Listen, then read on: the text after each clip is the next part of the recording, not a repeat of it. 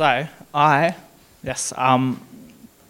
thought I'd start today by reading the main text, which is in 2 Chronicles chapter 7, verses 14 to 16. I'll just give those that are turning to it a second to get there.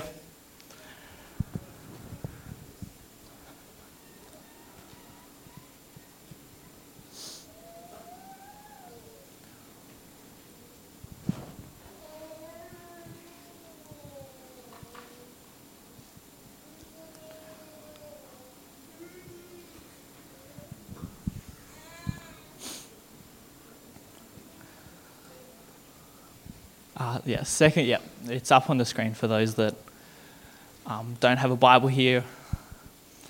So that says, if my people who are called by my name will humble themselves and pray and seek my face and turn from their wicked ways, then I'll hear from heaven and I'll forgive their sin and will heal their land.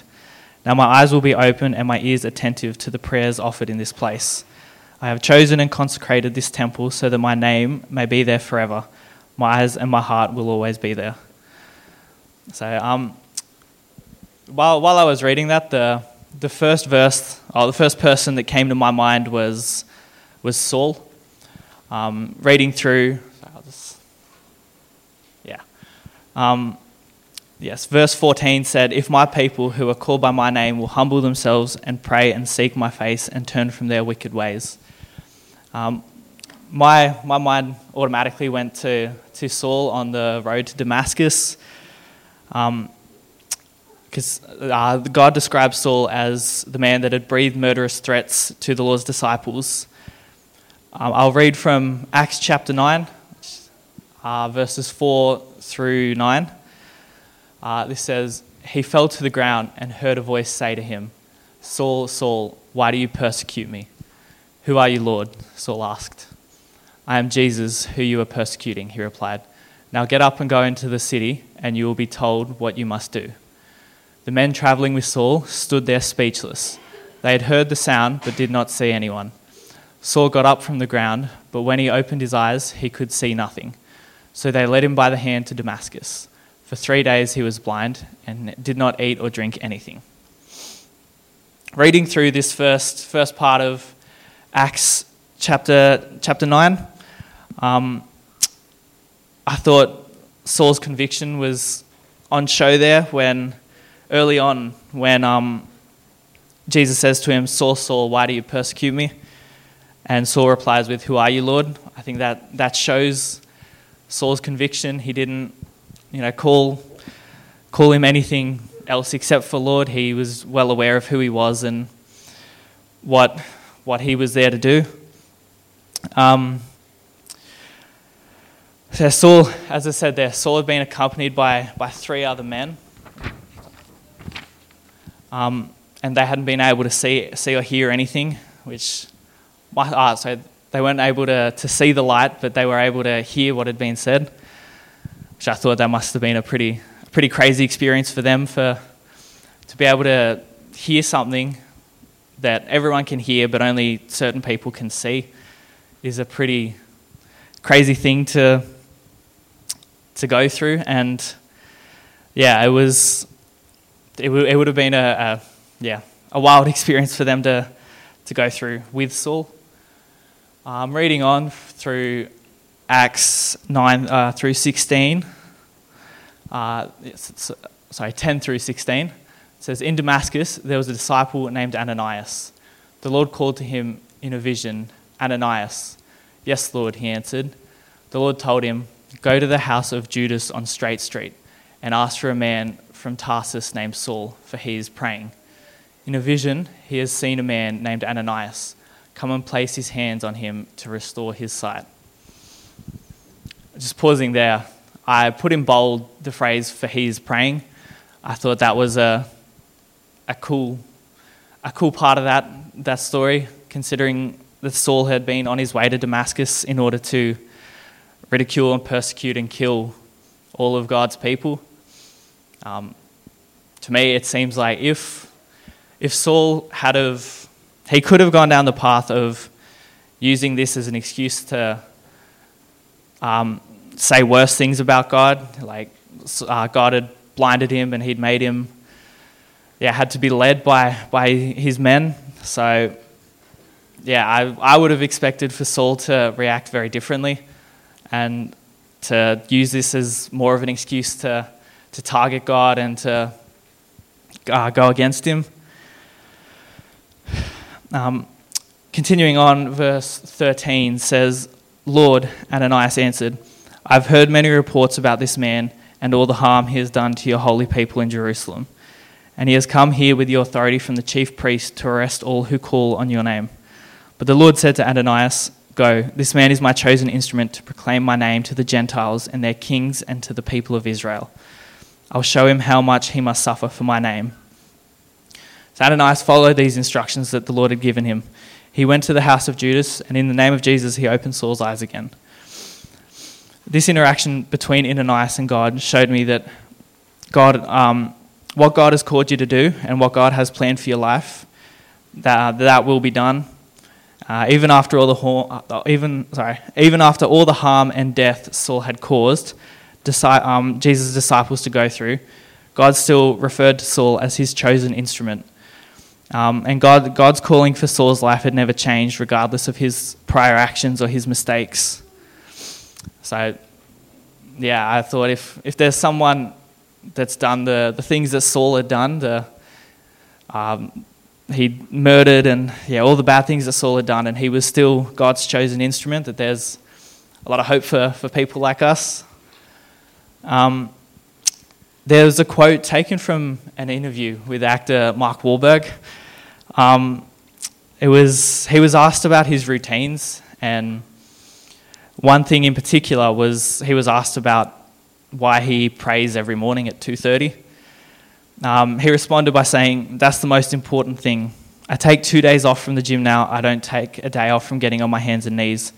First of all, expressing the gratitude that I have for all the blessings that have been bestowed upon me, and of course, asking the strength and guidance to be able to use the talents and gifts that God's given me to help others." So this shows me that, God hears us. And focusing on verse number 2 Chronicles, chapter 7, verse 15. This says, "Now my eyes will be open and my ears attentive to the prayers offered in this place." Our God is a very intentional God, and he's gifted us with different talents and wants us to use those talents to bring glory to his name. He asks that we be intentional in our relationship with each other and our relationship with him. We do this, we build our relationship through him, through prayer and conversation with him. One of the strongest examples of the power that prayer has comes through Moses. The story that I'm referring to is in Exodus chapter 32, verses 9 through 14. So that's probably not very easy to read, but Exodus chapter 32, verses 9 through 14 says, "I've seen these people," the Lord said to Moses, "and they're a stiff-necked people. Now leave me alone so that my anger may burn against them and that I may destroy them. Then I will make you into a great nation." But Moses sought favor of the Lord his God. "Lord," he said, "why should your anger burn against your people, whom you brought out of Egypt with great power and a mighty hand? Why should the Egyptians say, 'It was with evil intent that he brought them out, to kill them in the mountains and to wipe them off the face of the earth'? Turn from your fierce anger, relent, and do not bring disaster on your own self. I will make your descendants as numerous as the stars in the sky, and I will give your descendants all this land I promised them, and it will be their inheritance forever." Then the Lord relented and did not bring on his people the disaster that he had threatened. Now, this, I think, is one of the only times in the Bible that God didn't do what he had threatened to do. As Psalms 145 verse 8 says, "He's slow to anger and rich in love." As people, mistakes are expected and inevitable. However, we know that when we've done enough to anger God to the point where he's threatening to wipe us out, then we definitely deserve that, and if we've done enough for that, then we don't deserve that. that relenting that he shows here in Exodus. And there are examples of that all through the Bible, with the biggest one being Noah's Ark, where he wiped everyone except for Noah and his family out, and then another being Sodom and Gomorrah. This passage showed that the relationship God and Moses shared was beyond anything that I could ever imagine. And David even writes a psalm about this event. Psalms 106 verses 21 to 23 says, "They forgot the God who saved them, who had done great things in Egypt, miracles in the land of Ham, and awesome deeds by the Red Sea. So he said he would destroy them, had not Moses, his chosen one, stood in the breach before him to keep his wrath from destroying them." Moses, the story of Moses, just from start to finish, is probably one of my favourite ones in the Bible. The way that Moses rose from being a Hebrew, he was born to be a slave, and he ended up the Prince of Egypt, and then he fell back again to just a shepherd, and then God rose him back to where he was meant to be, and humbled him from being that Prince of Egypt to being the saviour of the saviour that God had given to the Hebrews to take them out of Egypt and take them out of slavery. It says he was a shepherd for 40 years, and in those 40 years, that's just what he thought his life was meant for, was looking after sheep. But after 40 years, God finally let Moses in his plans for his life and spoke to him through the burning bush. Moses told God in that first encounter that he had the wrong man, and that he didn't believe that he had the right talents or gifts to do what God had instructed him to do. However, God provided everything Moses needed to do what he was instructed to. Jumping back forwards to the Hebrews being freed from slavery in Egypt, God had sent all the miracles they needed and kept them safe through the 10 plagues. He'd sent the pillar of fire to protect them when the Egyptians came for them again. He split the Red Sea to give them a pathway, and then the second that they couldn't see him anymore, they doubted and they went and worshipped other gods. From a human perspective, I can see why God would be so infuriated at that. After saving them from everything that they'd been going through, after giving them the things that they'd prayed for and keeping them safe, they just so very quickly forgot all the things that God had done for them. But going back to our main text, which was 2 Chronicles, verse 15, states, "Now my eyes will be open and my ears attentive to all the prayers offered in this place." For me, I've gone through a lot of periods where it felt like prayers, they'd just been, ignored or not as important as others. And reading this verse, it spoke to me and told me otherwise. And it told me that God hears our prayers and that he's working in our lives to answer them. So my mistake during those periods was that I was expecting to hear a direct answer, like I was asking mum for something, or I was expecting a yes or a no. And I didn't want to wait or look a bit deeper to see that God would be showing me his answer rather than saying it. And that's another reason that I love the story of Moses, because even though he had his doubts about his purpose, and even when he told God that he'd had the wrong man, God provided the necessary tools for Moses to fulfill his purpose. And when God was furious with the Hebrews and ready to wipe them out, Moses once again saves his people. And when he asks God to relent and not go through with what he'd said he would do, God listened. Another thing I really admire today is when people with a large following use those platforms to glorify God. And that's one reason I chose Mark Wahlberg as my first quote. And my second one is another actor. So his name is Chris Pratt. And he was accepting an award at, I'm not sure where, but he was accepting an award. And in his acceptance speech, he says, "God is real. God loves you. God wants the best for you. Believe that. You are imperfect and you always will be. But there is a powerful force that designed you that way. And if you're willing to accept that, you'll have grace, and grace is a gift. And like that freedom that we enjoy in this country, that grace was paid for with somebody else's blood. Do not forget it." So coming into my last point is God loves us, and the perfect examples of God's love and his grace for us is when he sent his son to die for us. Jesus shows us time and time again in the Bible how important prayer is and in furthering our relationship with God. Jesus prays before doing everything, asking God to be with him. There are two specific times Jesus prayed that I'd like to focus on right now. The first one is the prayer in the Garden of Gethsemane. Recently, I decided I wanted to watch a movie, so I turned on The Passion of the Christ, the Mel Gibson's movie. I bought the movie and it opened with the scene in the Garden of Gethsemane.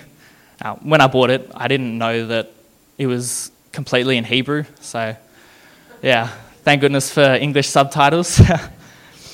And it opens showing Jesus' prayer in the garden, and he knew what was to come in the following day, but he knew that that'd been the plan all along, and he was willing to go through with that, and he was prepared to do what he had to do, but that didn't stop him from asking God that if there is any other way, that he can avoid that and not have to go through the torture that he would go through in the next day and eventually on the cross. Turning to Matthew chapter 26, verses 39, this says, "And going a little farther, he fell on his face and prayed, saying, 'My Father, if it be possible, let this cup pass from me. Nevertheless, not as I will, but as you will.'" Now, if I had have known what was coming, and all I'd done was try to save as many people as I could, and I knew the next day I would get beat and mocked and tortured for that, I would take off and I would go somewhere else as soon as I could. But I'd be saying that I did the best that I could, but some people need to want to save themselves, and there's only so much I could do. But that last sentence of Jesus' prayer in Gethsemane shows how committed Jesus was and still is to us. Bearing the weight of our sin was no easy task, and that's why I love to see these people with large platforms and followings reminding everyone how we are saved and that the grace that we have was paid for with an innocent man's blood. Going back to watching that movie, it showed in detail the beating that Jesus took that day, and it obviously was not completely historically accurate, but even a fraction of the beating that he took would be enough for anyone else to renounce us and to leave us to fend for ourselves.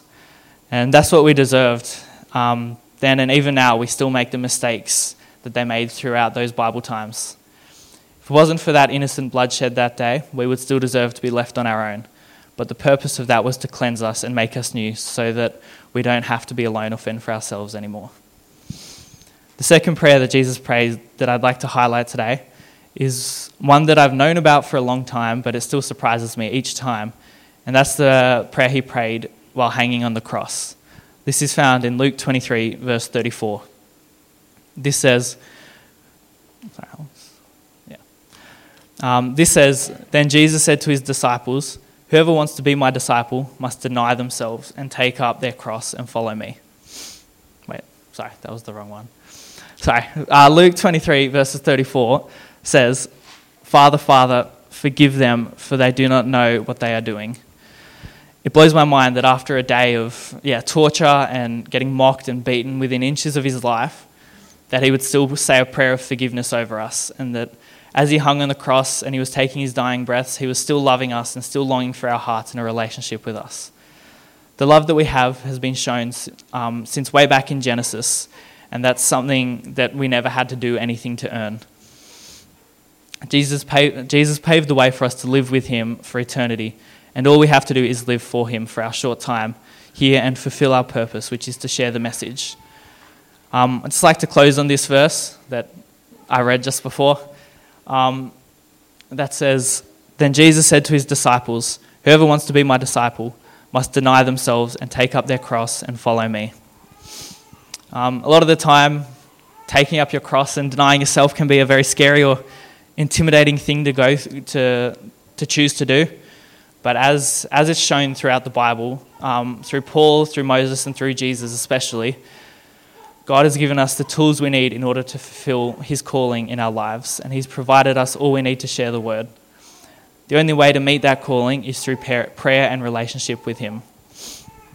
Closing on one final quote that I found just the other day that I really loved, and it spoke to me, was God does not call the qualified, he qualifies the called. So going through this week, it's like to challenge everyone to take some intentional time out of their day and say a prayer and dive into their Bible, even if that's only for 10 minutes. I hope this message has reached out to everyone. And before we go, I'd just like to say a quick prayer for everyone in the week to come. Dear God, I thank you for everybody here. I pray that you bless them as we go through this coming week and bless their household. Please be with everyone that's going through things, and I pray for anyone that couldn't be here that you be with them as well. Amen.